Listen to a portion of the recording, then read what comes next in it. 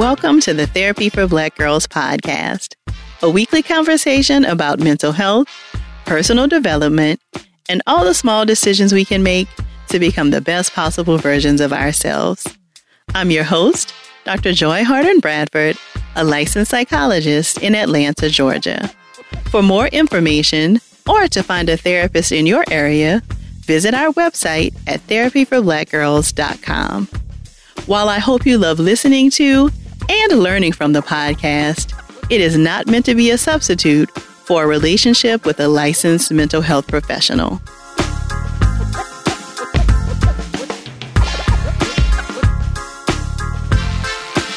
Hey y'all, thanks so much for joining me for session 290 of the Therapy for Black Girls podcast. We'll get right into our episode after a word from our sponsors.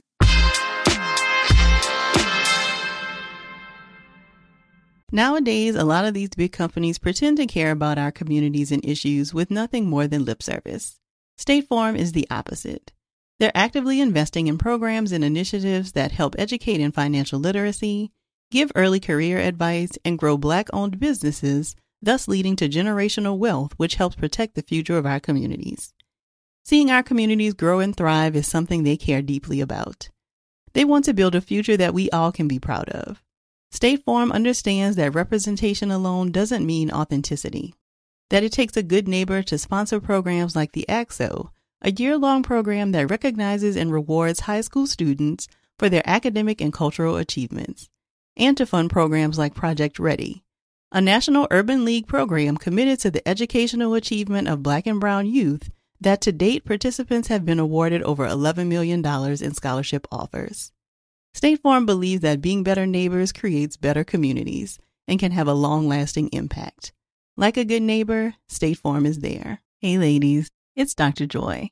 As women, we put our hearts into everything.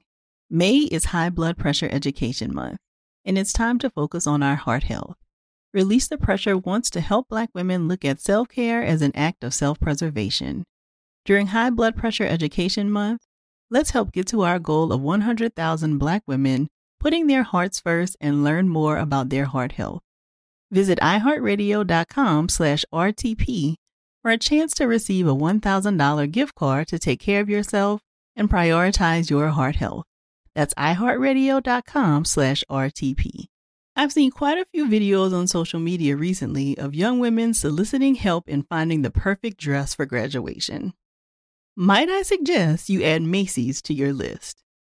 They have lots of options for dresses that will transition perfectly from under your gown to that incredible dinner with family after the ceremony. Check out options from brands like On 34th, Michael Kors, DKNY, and many more.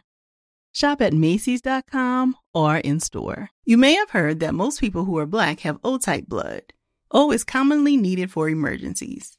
But did you know 1 in 3 of us is a match for patients with sickle cell disease? Regardless of blood type, every day our blood saves lives and eases the pain of those living with sickle cell. Donate blood at Red Cross to help save a life. Black excellence is in our blood. Visit redcrossblood.org/ourblood to make an appointment now.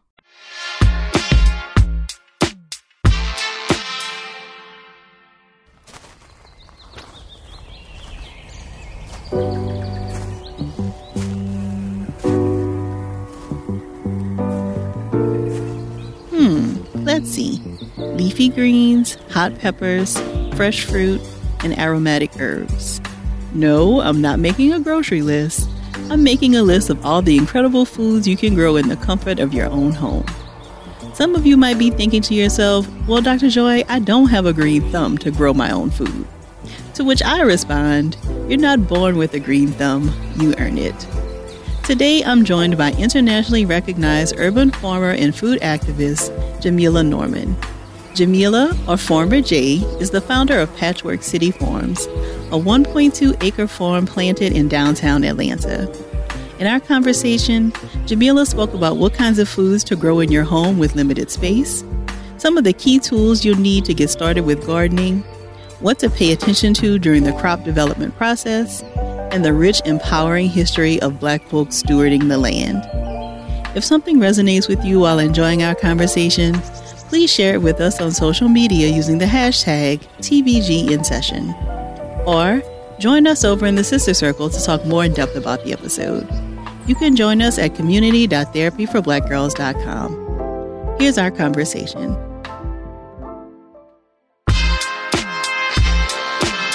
Thank you so much for joining us today, Jamila. Thank you so much for having me. I'm really excited for the conversation. Yeah, so I would love if you could get us started by talking about who in your family got you into farming. Talk to us about your ancestral ties to farming. Yeah, my ancestral ties to farming, it's really through my parents, right? My family from the Caribbeans, my mom is from Jamaica, my dad is from Trinidad. They're the ones that grew up with a farming background. Their grandparents were the last farmers on both sides. And my mother really talked a lot about her childhood growing up in Jamaica. She was raised by her grandmother, so my great grandmother and great grandfather. She was raised by them and they lived off the land. They lived in a small village up in the mountains in Jamaica. And then my parents met in New York. So even though I grew up in New York, I also got an opportunity to live in Trinidad for a couple of years on and off over a 2-year period to visit my dad's home country and just being surrounded by fresh fruits and vegetables. And that memory definitely stayed with me. And it just was something that I knew growing up, even being born and raised in New York, I just knew I wanted to have for myself at some point. Mm-hmm. It feels like you are still very connected to those stories of your parents and your great grandparents. Can you talk a little bit Yeah. about why it might be important to get kids involved with things like farming? Yeah, it's really great to be involved with farming in the sense of just really having a connection to your food, really understanding where it comes from, what it looks like, and the accessibility of it for people to be able to grow something. Farming is definitely not an industry for everyone as a career choice, but gardening is definitely something anybody could do, right? And gardening is sort of, what you do at your home, what you're able to do in your community, if you're part of a community garden, things like that. So it brings a lot of joy. It kind of slows you down. It kind of gets you connected to the cycles of nature. It just really gives you a different perspective in life on just how the natural world is operating around us, for us, how we can be part of it really actively, whether it's food and medicine, beauty, clothing, shelter, all those things come from the land. It's really rewarding when you get to practice that through gardening, through farming. Mm-hmm. So you mentioned being born and growing up in New York, and I think a lot of our community also live in cities like New York and places where they have limited space, right? So people are talking about like trying to start gardens from their balcony or from their window and those kinds of things. What kinds of foods would you recommend for people who have limited space? Yeah, I mean, one of the easiest things are definitely like herbs. Herbs are really easy. They add a lot of flavor, and leafy greens are really easy and rewarding. Some things that don't necessarily take a lot of skill, but it might take a little bit of time, or like things like onions, garlic, like that. You kind of just stick it in the ground and you leave it for 6 months and you come back and harvest it. It's not a whole lot. They're not really fussy plants, but they just take time. So yeah, especially people with balconies or growing in containers, I always tell people to kind of start off with herbs, leafy greens, and that can be from lettuces to arugulas to kale to collards to your mustard greens. So just kind of find out whatever that sort of leafy green that is probably really culturally relevant to you. And then some herbs are perennial, like you plant them one time and they just keep producing year after year. Some things you have to plant every year. And then, also depending on kind of where you are. If you are in a climate that gets cold, or if you're in a climate that's warm, it'll help determine some of the things you can grow and the varieties as well. Mm-hmm. We talk about often here when we're starting new things. I think it's important to kind of get a boost of confidence and like to start pretty Yes. easy so that you feel like, okay, this is something that I can keep up with. So the things that you've mentioned, like the herbs, like garlic, onion, the leafy greens, are Hmm. those things that you feel like are good for like beginner people to give them a boost of confidence? Yeah, absolutely. I definitely would say those are good things to start. And I would also say to really add to that, make sure you start off with transplants as opposed to seeds. especially with herbs, because a lot of herbs, the seeds are really small and they take a really long time to germinate, right? For instance, parsley will take up to 3 weeks before that seed coat will open up and break forth. So if you can go to your local nursery supply store and you buy your little herb plants and get going with that, you can take them out of that smaller pot, put them in a bigger pot so that they grow bigger. I would always recommend people start off with transplants first. So figure out how you can kind of keep your plants going, figure out how to water it, how much light and everything you need. And then seed starting is sort of like another level, right? I think a lot of people think, oh, just get some seeds, throw it in the ground, it'll grow. And then they're discouraged. Seeds get a little finicky. So definitely start off with plants. So Jamila, I just want to stop you because, this may be some beginner. So you're saying like go to like a local nursery or something and find like something that is already bloomed or something, like you go and find an actual plant that has already like propagated or whatever the word is. Absolutely. Yeah. So they're called transplants, right? So, you're going to go find the baby plants at your, I don't know, your Home Depot, your Ace Hardware, your Lowe's, your Pike's Nurseries, whatever that garden center is. And usually they'll have a section where all the edible things, right? And so, you'll find a little small rosemary or you'll find a small oregano or something like that. And you take that, and those are they're in a small, like 4-inch pot. And you take that and you're going to grow it out. I mean, rosemary can grow really big. Oregano's other things can grow bigger. So then you can take that small transplant and you transplant it into your bigger pot, or your container garden, or into your raised bed, or into the ground. And then it grows to like a full bush, full plant. You want to start with seeds and you want that experience. Lettuces are really easy from seeds. So when you think about leafy greens, the leafy greens are much easier from seeds, right? So your lettuces, your kale, your collards, those sprout pretty quickly. So herbs, I would say start with transplants, and then the leafy greens, you start off with seeds, and you can kind of have both. But yeah, herbs can be a little finicky from seeds. So I always tell people, go get those transplants. You're more than halfway there. So how much sun does someone need to be able to like start an indoor kind of a plant? Like what kinds of things should we be measuring for adequate sunlight?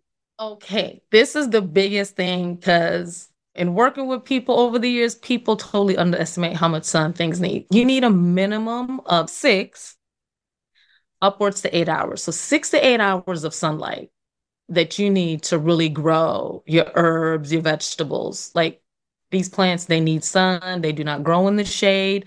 So do not find the shadiest corner. If you have a challenge getting sun, then you're probably going to have to look at getting some grow lights if you're really committed to like growing some things. But yeah, if you have a balcony, if you have a sunny window, you just kind of want to pay attention to how much sun comes in. And it doesn't have to be like direct, like piercing sunlight, but like light coming through your window for at least 6 to 8 hours is what you want, and you'll have success. So do not underestimate.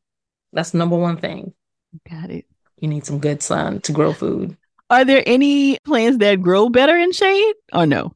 Not really. There are probably some lettuces you could probably get away with that will grow in some shady environments, which you won't get like probably like a good head. You'll get some leaf, and it won't be like the most robust it can be, right? The plant is not going to be the best it can be. So not really. There are plants that wouldn't mind, like they'll get diffuse sunlight. In Georgia, sometimes, during the summer it gets really, really hot. So if I wanted to like say grow lettuces in the summertime in Georgia, then I might plant it near my cucumbers or near my tomatoes, a plant that kind of gets a little big. So it provides a little bit of shade during the hottest part of the day. So it doesn't really burn up too much, because too much sun can be a thing too. And it's really more so too much heat, right? And so that's a situation where you would be looking for a little bit of shade. But really in the summertime, we have like 10 to 12 hours of daylight. So, you know what I mean? You have a really long window of sunlight. So you're just providing a bit of a break for that plant. So yeah, 6 to 8 hours. And like I said, if you don't have that, you might have to supplement with some lights. And, people do that, if they grow plants, indoor plants, and you don't have enough light, get a grow light, and you just, Google, find one, and just have it. Yeah. Mhm. So, are there any unconventional places in our homes that we might not be thinking about that we could actually use to actually grow plants? Conventional places, it really depends on where you have light. You probably could grow.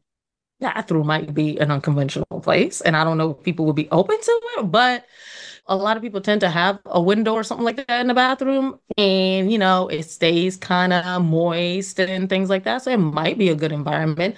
I like a kitchen windowsill.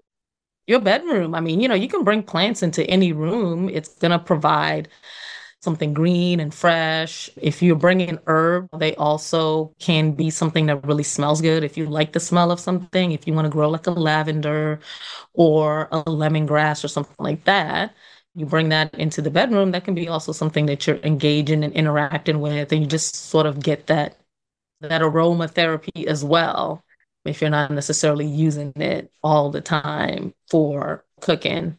And then, edible flowers. It provides both beauty and it's something you can eat as well. And, those are some really cool things that you can grow and kind of dual purpose. So, talk to us about what other things we need to get started with forming or having a small garden. So, you've already talked about like pots so that we can like repot the small transplants that we get from the store. What other kinds of things do we need to get started? Yeah, so most important thing, 6 to 8 hours of sunlight, right? Sunlight is the best, but if you need to supplement your sunlight with a grow light, you definitely need to do that.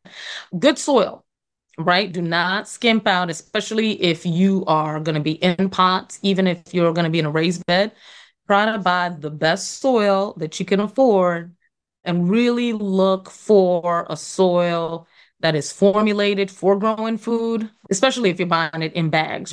Once you start going into building raised beds or you're working with soil in the ground and you want to amend that soil, then you'll most likely be calling up landscaping companies and you're getting soil dropped off. But if you're doing containers, if you're doing pots, buy good soil. Okay. Not soil conditioner. That's not a soil. Don't buy the cheapest stuff. Buy the best stuff you can afford, right? Because the soil is everything. The plants are growing. Like that's the medium that's going to give them the nutrients and everything they need. And of course, water, right? And it needs your attention and your love. It needs you to pay attention to it, make sure it's watered.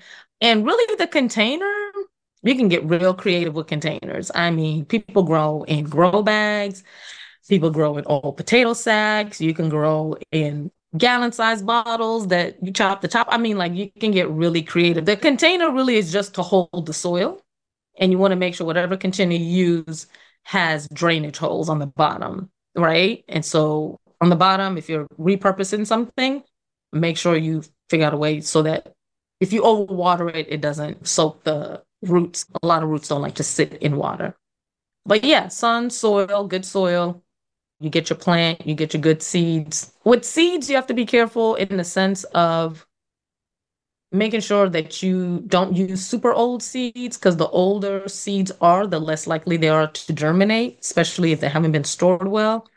Try to get fresh seeds. So definitely, I would say the necessary elements are making sure you have good amount of sunlight, and if not sunlight, supplementing with a grow light, having really the best soil that you can buy, and obviously water. Rainwater is best if you can collect rainwater. Oh my God, plants love, love, love, love rainwater. The next thing is, yeah, you can use tap water, absolutely.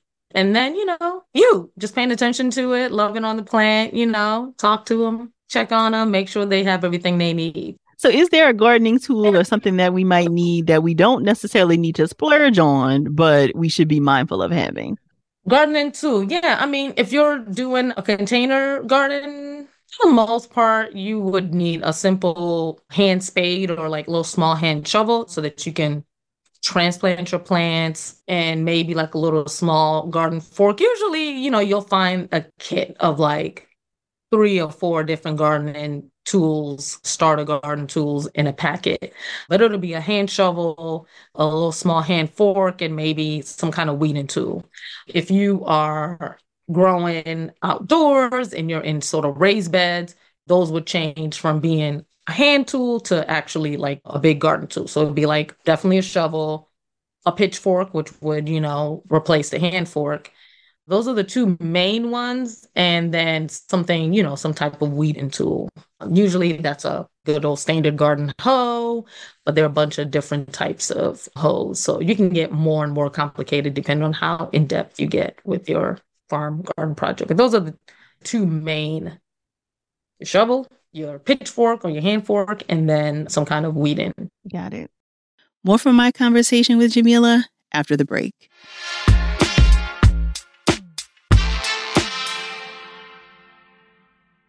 Hey ladies, it's Dr. Joy here. May is High Blood Pressure Education Month. It's crucial for us, especially as Black women, to focus on our heart health. We pour our heart and soul into every aspect of our lives, but often our own health takes a back seat. That's where Release the Pressure comes in.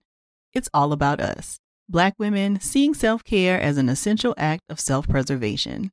Whether it's for yourself, your family, or our community, your health is invaluable.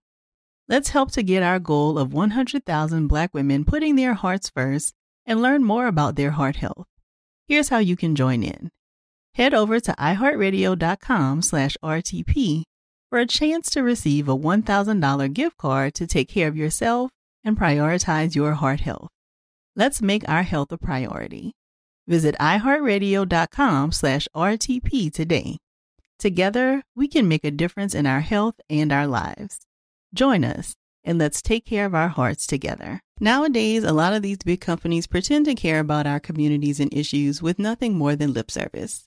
State Farm is the opposite. They're actively investing in programs and initiatives that help educate in financial literacy, give early career advice, and grow Black-owned businesses, thus leading to generational wealth, which helps protect the future of our communities. Seeing our communities grow and thrive is something they care deeply about. They want to build a future that we all can be proud of. State Farm understands that representation alone doesn't mean authenticity, that it takes a good neighbor to sponsor programs like the ACT-SO, a year-long program that recognizes and rewards high school students for their academic and cultural achievements, and to fund programs like Project Ready, a National Urban League program committed to the educational achievement of Black and Brown youth that to date participants have been awarded over $11 million in scholarship offers.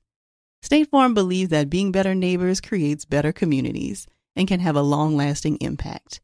Like a good neighbor, State Farm is there. May is Asian American and Pacific Islander Heritage Month, and Macy's is highlighting some really cool AAPI-owned brands right now, online and in-store. Some of my favorites are the jewelry from Hey Mave and the skincare products from Kaja. For the entire month of May, join Macy's in supporting AAPI-owned fashion brands. You can show your support by donating online or by rounding up in store to benefit APIA scholars. APIA is the nation's leading nonprofit organization devoted to the academic, personal, and professional success of Asian American, Native Hawaiian, and Pacific Islander students. Join me by rounding up your purchase to the nearest dollar at checkout to support API Scholars, an educational nonprofit.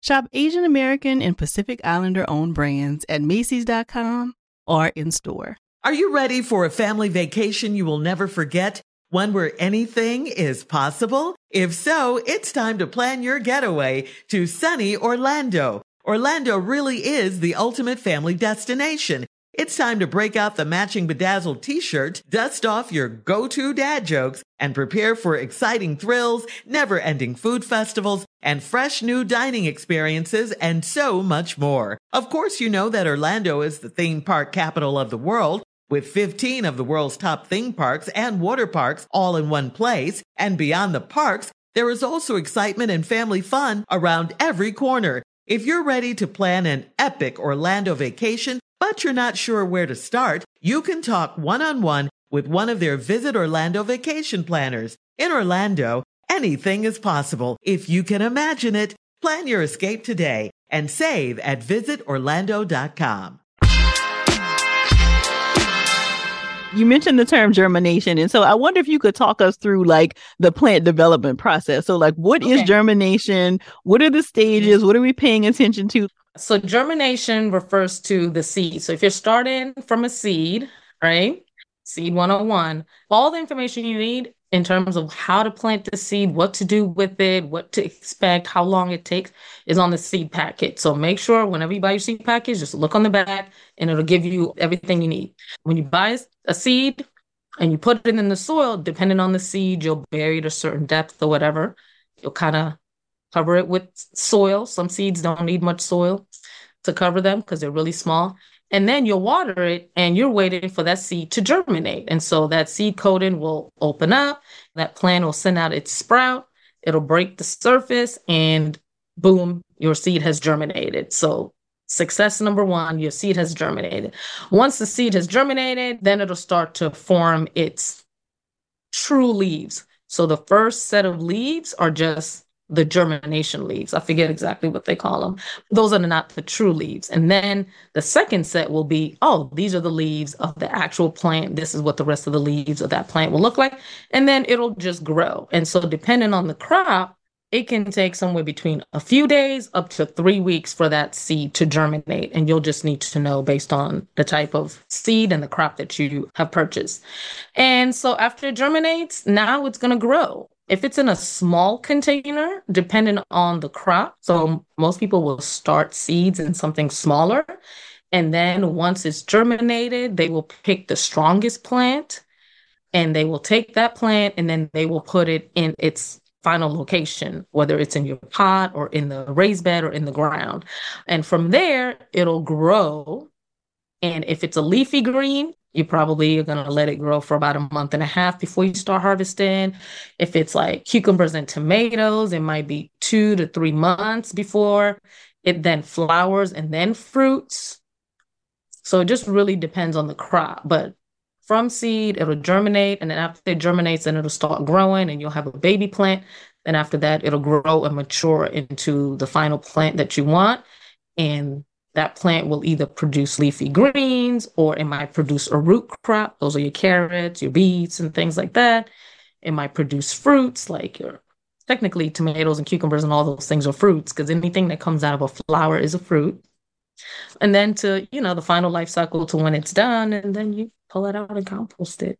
Are all of the directions in terms of like watering and all of that, like on the back of the seed packet? Yeah, it really is. Everything is really on the back of the seed packet. Everything you need to know, how many seeds to plant, how far apart, if you're planting multiples of that crop, they might be like, if you want to plant 5 tomato plants, you want to space them 2 feet apart. If you're planting like lettuces that you're cut in for a salad, you're going to plant those really close together because you cut it and it grows and grows. So all of that information, how often to water, how much sunlight it needs, best place in the garden to put it, and the full life cycle, right? So they'll tell you how long it will take to germinate and how long before you'll start harvesting from it, and the soil requirements and the nutrient requirements. So seed packets have all the information. You just flip it over to the backside, you read it. And some people even have like a little QR code for like more information on a website or something like that. Got it. So, okay. Yeah. And that's usually seed packets that you're getting at the store, right? Obviously if somebody just gifts you some seeds, they got to go get you a book. So you're saying like from these same places that you talked about buying the transplants, right? Like the nurseries and stuff like that. Because I know I've seen these like little starter kits at like a Target, and I don't feel like I've seen all that information on the back of the seed packets at Target. Yeah. And the starter kit, I haven't done one of those, and they may have the instructions inside the kit. But I know definitely like standard seed packets, there's all kinds. And, there are organic brands. There are conventional ones that you'll find at your local box store, and they flip it over. All that information is on there. Got it. Got it. And, and you might need to kind of like look up the terms, they'll say something like in-row spacing. What rows? What are we talking about? And especially when you're growing in a pot, there's a little bit of translation you have to do because most of it is written for people that are growing a standard garden in the ground. And, you got your rows of beans and your rows of potatoes and your rows of tomatoes. So that's sort of what it is. But if it says, for instance, it's in a pot planted 12 inches apart. Well, if you have a pot that's only like 12-inch diameter, that's just one plant, right? And you kind of would want to repeat that. So kind of think about the width of your pot as the kind of that width on the seed packet. So you'll know how many plants you can kind of put in that pot. So the bigger the pot, you can put more stuff. And you can cluster things together too. So let's talk a little bit about urban farming. Can you talk about what that is and what impact that has on like a city's sustainability and climate? Urban farming is essentially farming in the urban environment. So that can happen obviously anywhere. You're literally farming in the city. And the effects for me, my background is environmental engineering. And I came from a background of like studying wastewater, air, pollution, how to solve some of those issues and some of those problems. And there's a slew of things that we're dealing with in cities. Bad air pollution, the more hardscapes you create in a city, the more runoff you have because now the water is not soaking into the soil, loss of diversity of plants and animals. So in doing a farm in the city, you're taking a space that for some people starts off as just a parking lot or a site that nobody's doing anything with, and you're transforming that space into a lush green environment that is helping to clean out the air because plants do, they're taking in carbon dioxide and putting out oxygen. You're taking an environment that now you're growing all this food, and that food is using up the rain. And so it's using up a lot of that water that falls on it as opposed to, maybe before it was just running off or whatever. It's just providing beauty. And you plant a garden and you'll be surprised what shows up from the animal kingdom. I mean, all kinds of things. You plant flowers, you bring back all kinds of pollinators, and birds now have a resting place, and you see caterpillars and butterflies and just all kinds of stuff. So it really brings back all of that diversity. And then, just people in general just are like, people love a garden space. And people come by all the time and they're just like, oh my God, it's so beautiful. And I love when older people stop by and they're like remembering them growing up, having their garden maybe out in the country. And they're just like, wow, you're doing this right here in the city. And they're just so proud and so excited to see young folk, as they say, take it on this profession. And so it just sparks sort of like this sort of magical kind of thing that it brings a whole nother type of life to a city besides like nightlife. You got garden life, you got the farm life in the city too. So I love it. I live 5 minutes away from my farm. My commute is easy. I get to just be outside and get fresh air. I get to be active and, get to bring people along for the journey with me. So I love it. Mm-hmm.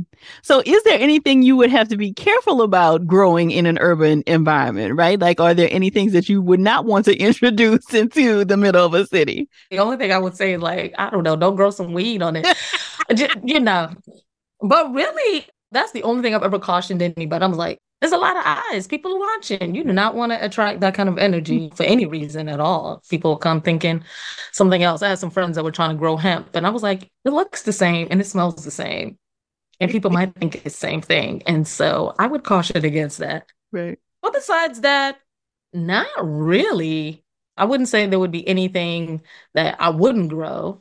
I would say that some of the challenges of growing in an urban environment is all the things that are challenging about being in an urban environment. People stealing stuff and just a little bit of vandalism. But, that comes with just being in an urban environment. I've got friends that don't grow in urban environments and have, dealt with some of the same stuff. So just like regular human existence stuff. Mm-hmm. But besides that, one thing you do want to be careful of, be mindful of the space that you're going to be growing on, right? If you're in an urban environment, some spaces have a tendency to maybe have had a previous history where, I don't know, let's just say it was a gas station. I would not recommend you try to start a garden on a gas station or a laundromat, just because the chemicals, the oils, the gas, that kind of stuff is in that soil. It's in the ground, and plants really do take up whatever is in the soil. And so EPA has some recommendations around what to do. You would want to test your soil. I definitely tested my soil before I started growing. And you just want to make sure that it doesn't have any high elevated levels of really heavy metals is the biggest concern, and any other hydrocarbons or anything like that. Hydrocarbons will come from like oils and gases and things like that. So yeah, I mean, that is the only thing I would say to really be mindful of in the urban environment is know the history of the site that you're getting ready to grow on, if it's like a standalone site, and try to test that soil.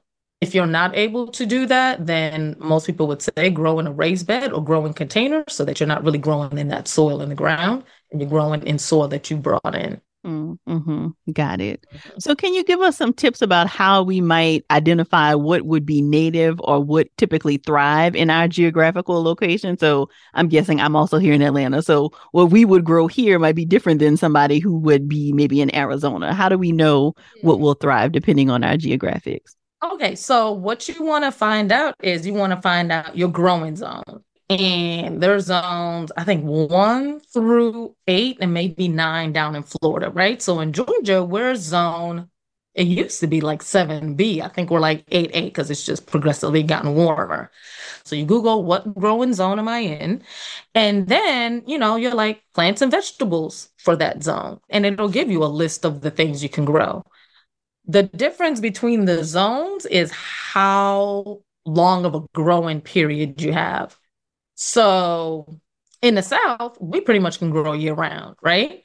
If you're up north, you might only have 6 months that you can grow something. You know what I mean? And so it just really reduces the time frame that you can grow. And then sometimes, for instance, you might pick a specific variety of a crop. So let's say I want to grow sweet potatoes. Sweet potatoes generally take 4 months, right? 120 days. That's fine in Georgia. We got sun for days, right? For a long time. But if you're up north, it's not warm early enough to put the plant in. You'll pick a different sweet potato variety that might produce in 90 days. You're going to pick varieties specific to your zone. And then there are just some things you won't be able to grow in certain zones, right? Just because they just don't do well with the cold or they don't really do well with the heat. So yeah, find your growing zone and then just find out what those fruits and vegetables and the varieties that you can grow in that zone. But generally, again, I mean, not to be like, I should have stock in these big box stores, but what they are carrying locally are the things that can grow in your region, right? They're shopping for the region. And then if you want things that are, say, not in that store, then, you're going to have to kind of do a little bit more research, go online, find different varieties. More from my conversation with Jamila after the break.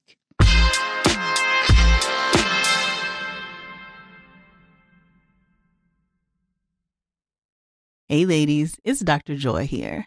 May is High Blood Pressure Education Month. It's crucial for us, especially as Black women, to focus on our heart health. We pour our heart and soul into every aspect of our lives, but often our own health takes a back seat. That's where Release the Pressure comes in. It's all about us, Black women, seeing self-care as an essential act of self-preservation. Whether it's for yourself, your family, or our community, your health is invaluable. Let's help to get our goal of 100,000 Black women putting their hearts first and learn more about their heart health. Here's how you can join in. Head over to iHeartRadio.com/RTP for a chance to receive a $1,000 gift card to take care of yourself and prioritize your heart health. Let's make our health a priority. Visit iHeartRadio.com/RTP today. Together, we can make a difference in our health and our lives. Join us, and let's take care of our hearts together. Nowadays, a lot of these big companies pretend to care about our communities and issues with nothing more than lip service. State Farm is the opposite. They're actively investing in programs and initiatives that help educate in financial literacy, give early career advice, and grow Black-owned businesses, thus leading to generational wealth, which helps protect the future of our communities. Seeing our communities grow and thrive is something they care deeply about. They want to build a future that we all can be proud of. State Farm understands that representation alone doesn't mean authenticity, that it takes a good neighbor to sponsor programs like the ACT-SO, a year-long program that recognizes and rewards high school students for their academic and cultural achievements, and to fund programs like Project Ready, a National Urban League program committed to the educational achievement of Black and Brown youth that to date participants have been awarded over $11 million in scholarship offers. State Farm believes that being better neighbors creates better communities and can have a long-lasting impact. Like a good neighbor, State Farm is there. May is Asian American and Pacific Islander Heritage Month, and Macy's is highlighting some really cool AAPI-owned brands right now, online and in store. Some of my favorites are the jewelry from Hey Maeve and the skincare products from Kaja. For the entire month of May, join Macy's in supporting AAPI-owned fashion brands. You can show your support by donating online or by rounding up in store to benefit APIA scholars. APIA is the nation's leading nonprofit organization devoted to the academic, personal, and professional success of Asian American, Native Hawaiian, and Pacific Islander students. Join me by rounding up your purchase to the nearest dollar at checkout to support API Scholars, an educational nonprofit. Shop Asian American and Pacific Islander-owned brands at Macy's.com or in store. How many times have you arrived in Orlando and suddenly realized you forgot the kids? But then you remember, you had no intention of bringing the kids. You are in Orlando to enjoy yourself. It's an amazing opportunity to have fun and experience all the fun Orlando has to offer. Sure, Orlando is known as the theme park capital of the world, but there's so much more to this destination. It's the place where adults can become kids again, and happy hour happens any hour with never-ending food festivals, fresh new dining experiences, and outdoor adventures from ziplining to its beautiful natural springs. And of course, fireworks every single night. Plus, you have loads of entertainment options, see unique neighborhoods, and can even visit their blossoming arts and culture. Orlando has everything for an amazing getaway with your loved ones or friends, including exciting thrill rides, lush, lazy rivers, and world-class golf and spas. Yes, there's more to see, do, and experience than you'd expect. In Orlando, anything is possible if you can imagine it. Plan your escape today and save at visitorlando.com. So each episode of your Magnolia Network HBO show has a different theme. So the themes are patience, discovery, inspiration, different themes, different life skills. Can you talk about the skills that are important in farming and why that was important to kind of name them in that way? Skills that are important, I would say definitely patience is a good one. Like discovery, just being open to the journey, not being super tied to an outcome. Look, I still have crop failures. I still have things that I try a little bit different. Even after 13 years of doing something, things go wrong. You're just, the weather is different, or you try a different variety and they were like, oh, this is supposed to do this. And you try and you're like, well, that didn't do that. Or, just be open to constantly learning, being patient, and just be excited. People are like, well, I don't have a green thumb. Well, hey, none of us have one until we do, right? Because it's practice. If it's something that you're really committed to, you're just going to do a lot of reading, definitely connect with your broader community of other people that are growing, problem solve with other folks. Hey, did this do this for you? Because today, or people take notes. Journaling is really good to know what you did, where it worked. Sometimes plants can, I planted it over here. It didn't do so well. Let me try it over here. And then you're like, oh, wow, this is a good spot for this plant. So yeah, just those qualities of just constantly being open to learn, being patient, observant, and just try to build a community around you of people that are doing it that you can talk to and constantly be learning, reading, educating yourself. I mean, I read all about gardening. I read gardening books for years long before I even started a garden. I just knew it was something I wanted to do. So I just was just filling myself with information, thinking about it. And then, the opportunity presented itself and I went for it. Mm-hmm. So, yeah. So you mentioned something that I want to follow up on, Jamila. You talked about the failure that sometimes happens, when a crop doesn't happen. Can you talk a little bit more about how you feel like you are paying attention or tending to your mental health as a farmer?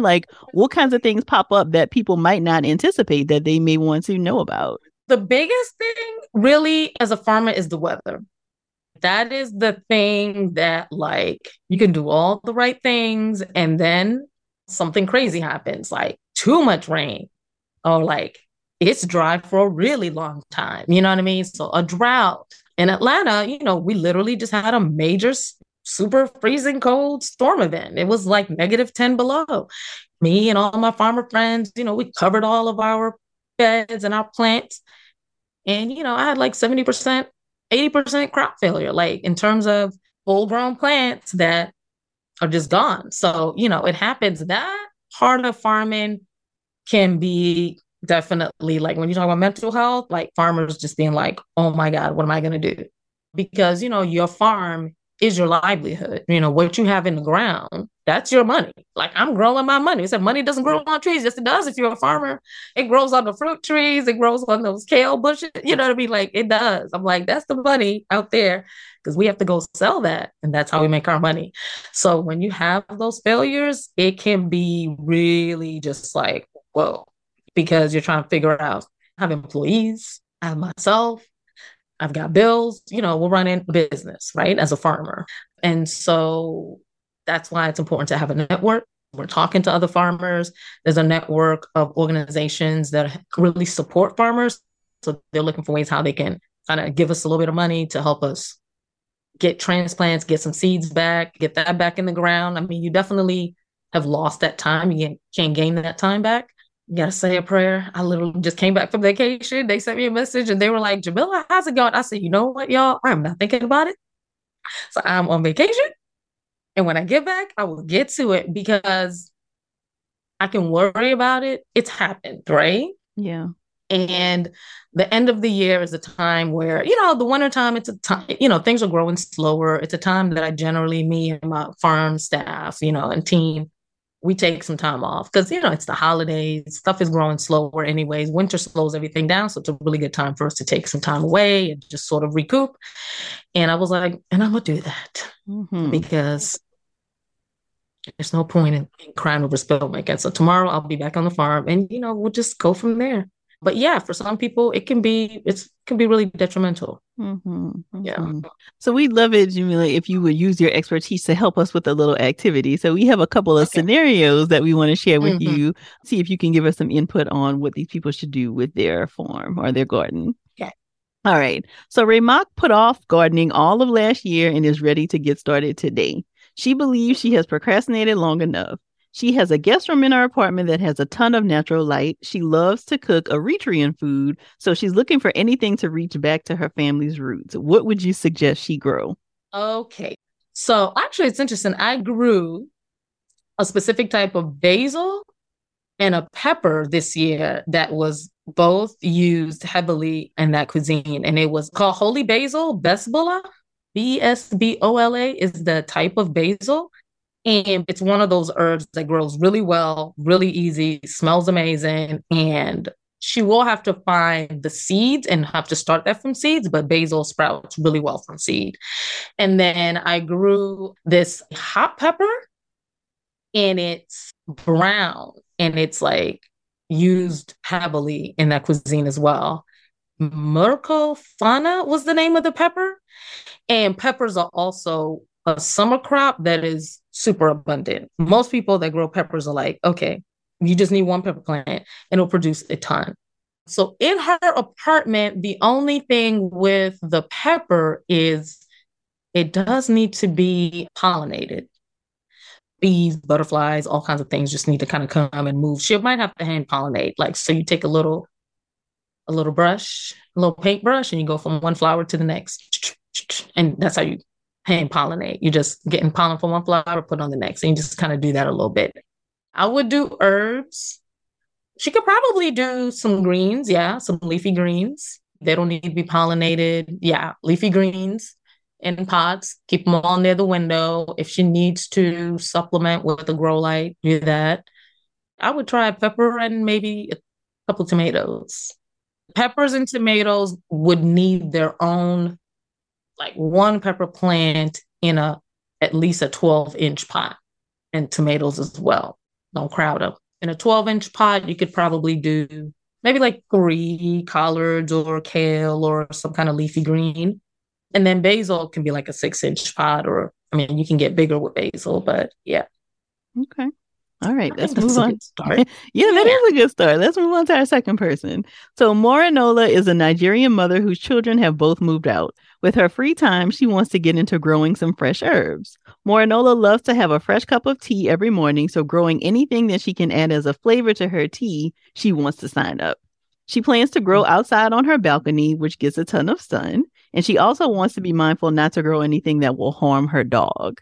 What would you suggest? Well, I mean, tea is really easy. I mean, you can grow mint, you can grow lavender, you can grow lemongrass, lemon balm. You can grow different types of basil. Some basils are really nice in teas. Rosemary, if she likes chamomile. On the balcony, you can grow a ton. You can grow a bunch of different herbs. So yeah. Lots of options there. Lots of options. Okay. Yeah, because now we've moved outside. We're getting fresh air. Pollinators are coming. On the balcony, you're also getting rain. You'll probably get a lot more sun. So kind of opens it up a lot more. Got it. Okay, Yeah. so we have one last one. So Nealina is a new mom. She wants to start a small garden to begin teaching her son the value of growing your own food. She doesn't have a lot of time and needs something that will not die on her easily and also be fun for her son to interact with. She plans to start her garden on a windowsill that gets a ton of natural light, but is also a rather small one. What suggestions would you have? So yeah, so I would do lettuces and greens. I would do some herbs. Kids, surprisingly enough, love radishes, which who would have known? I mean, I started growing radishes with kids at school. They're beautiful, they're red, and when kids grow stuff themselves, they eat it. And radishes are a little spicy, and kids like spicy things. They like, they like Takis, they like spicy chips. So like radishes is kind of like that, and that grows in like 30 days. It's fun. So it's like a root vegetable. Carrots might be a good one too, because they don't need a lot of space. And then try cucumbers or tomatoes, because generally kids are always like, yeah, we want to grow pickles. And I'm like, yeah, grow cucumbers and then you can make pickles. So they like pickles. That's a fun thing to grow with kids as well. Cucumbers are produced faster and they're a lot more easier than like tomatoes. But generally, those are the two. If you're not big on tomatoes, peppers could be a good substitute for that as well. Yeah. Okay. I would not have thought that about radishes, but I love that you introduced that. Kids love radishes and it's fun. It's easy. It sprouts really fast and it's beautiful. It's color. And then you can get really crazy with radishes in terms of the different color. There are purple ones, white ones, pink ones, red ones. There are ones that are round. There are ones that are long and skinny, so it can get really fun with radishes and they're super good for you too. Mm-hmm. Got it. So something that you mentioned earlier, Jamila, that I want to go back to, you talked about like how you will have sometimes elders visit the garden and really kind of feel like reconnecting to history and kind of reconnecting to an older time. And that's something else that's, I think, really important about your work is that there is a clear reverence of like the history of Black folks in gardening and in farming. Mm-hmm. Can you talk a little bit about maybe something that's overlooked related to Black farming that you think people should know? Yeah.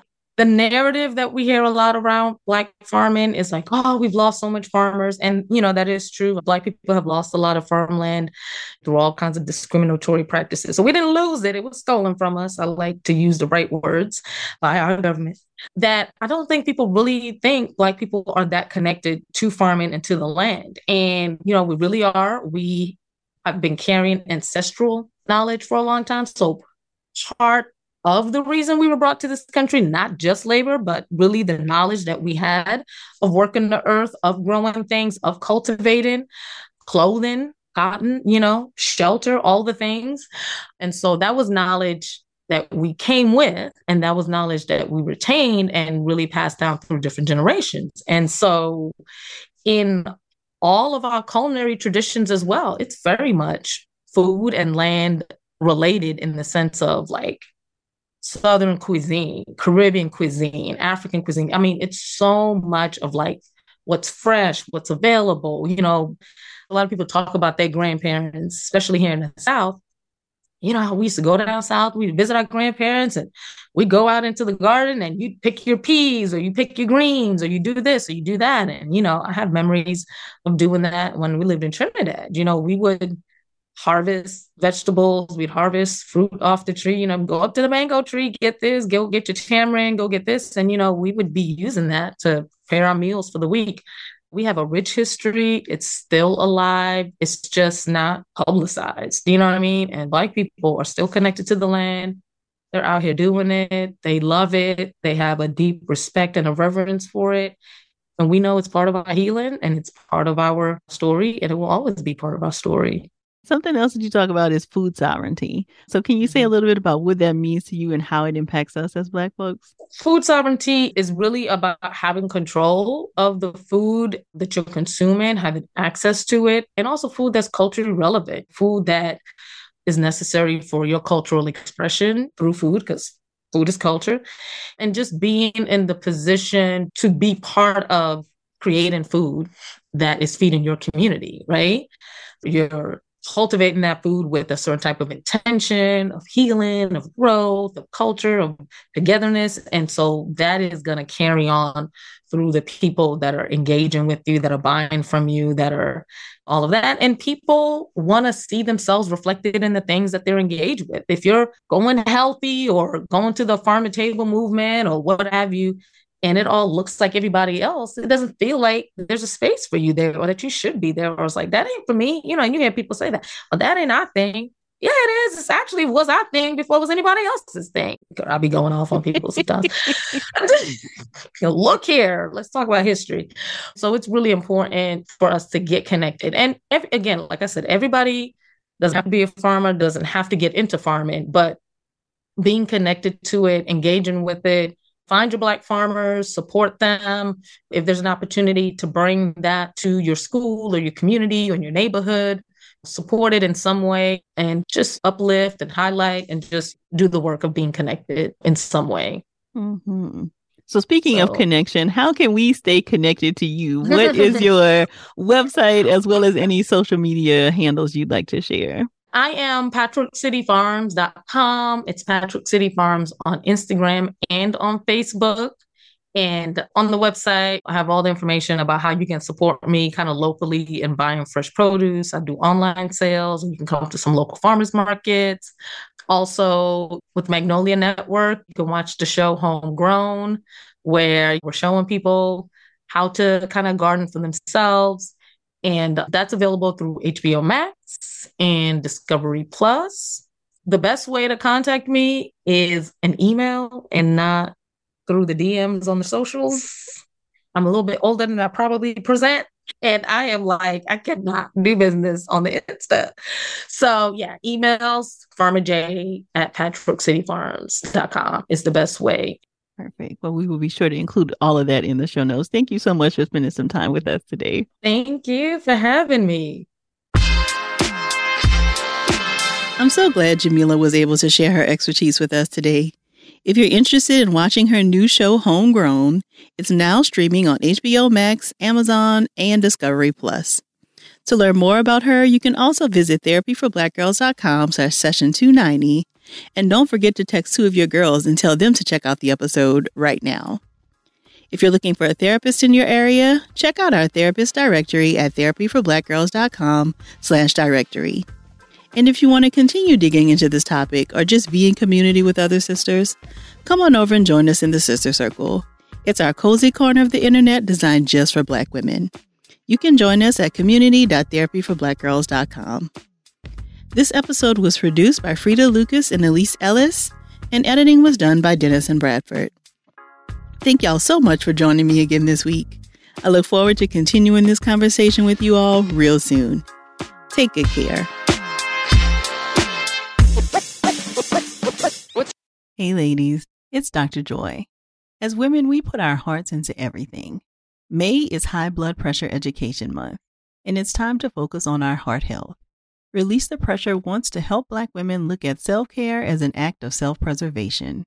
During High Blood Pressure Education Month, let's help get to our goal of 100,000 Black women putting their hearts first and learn more about their heart health.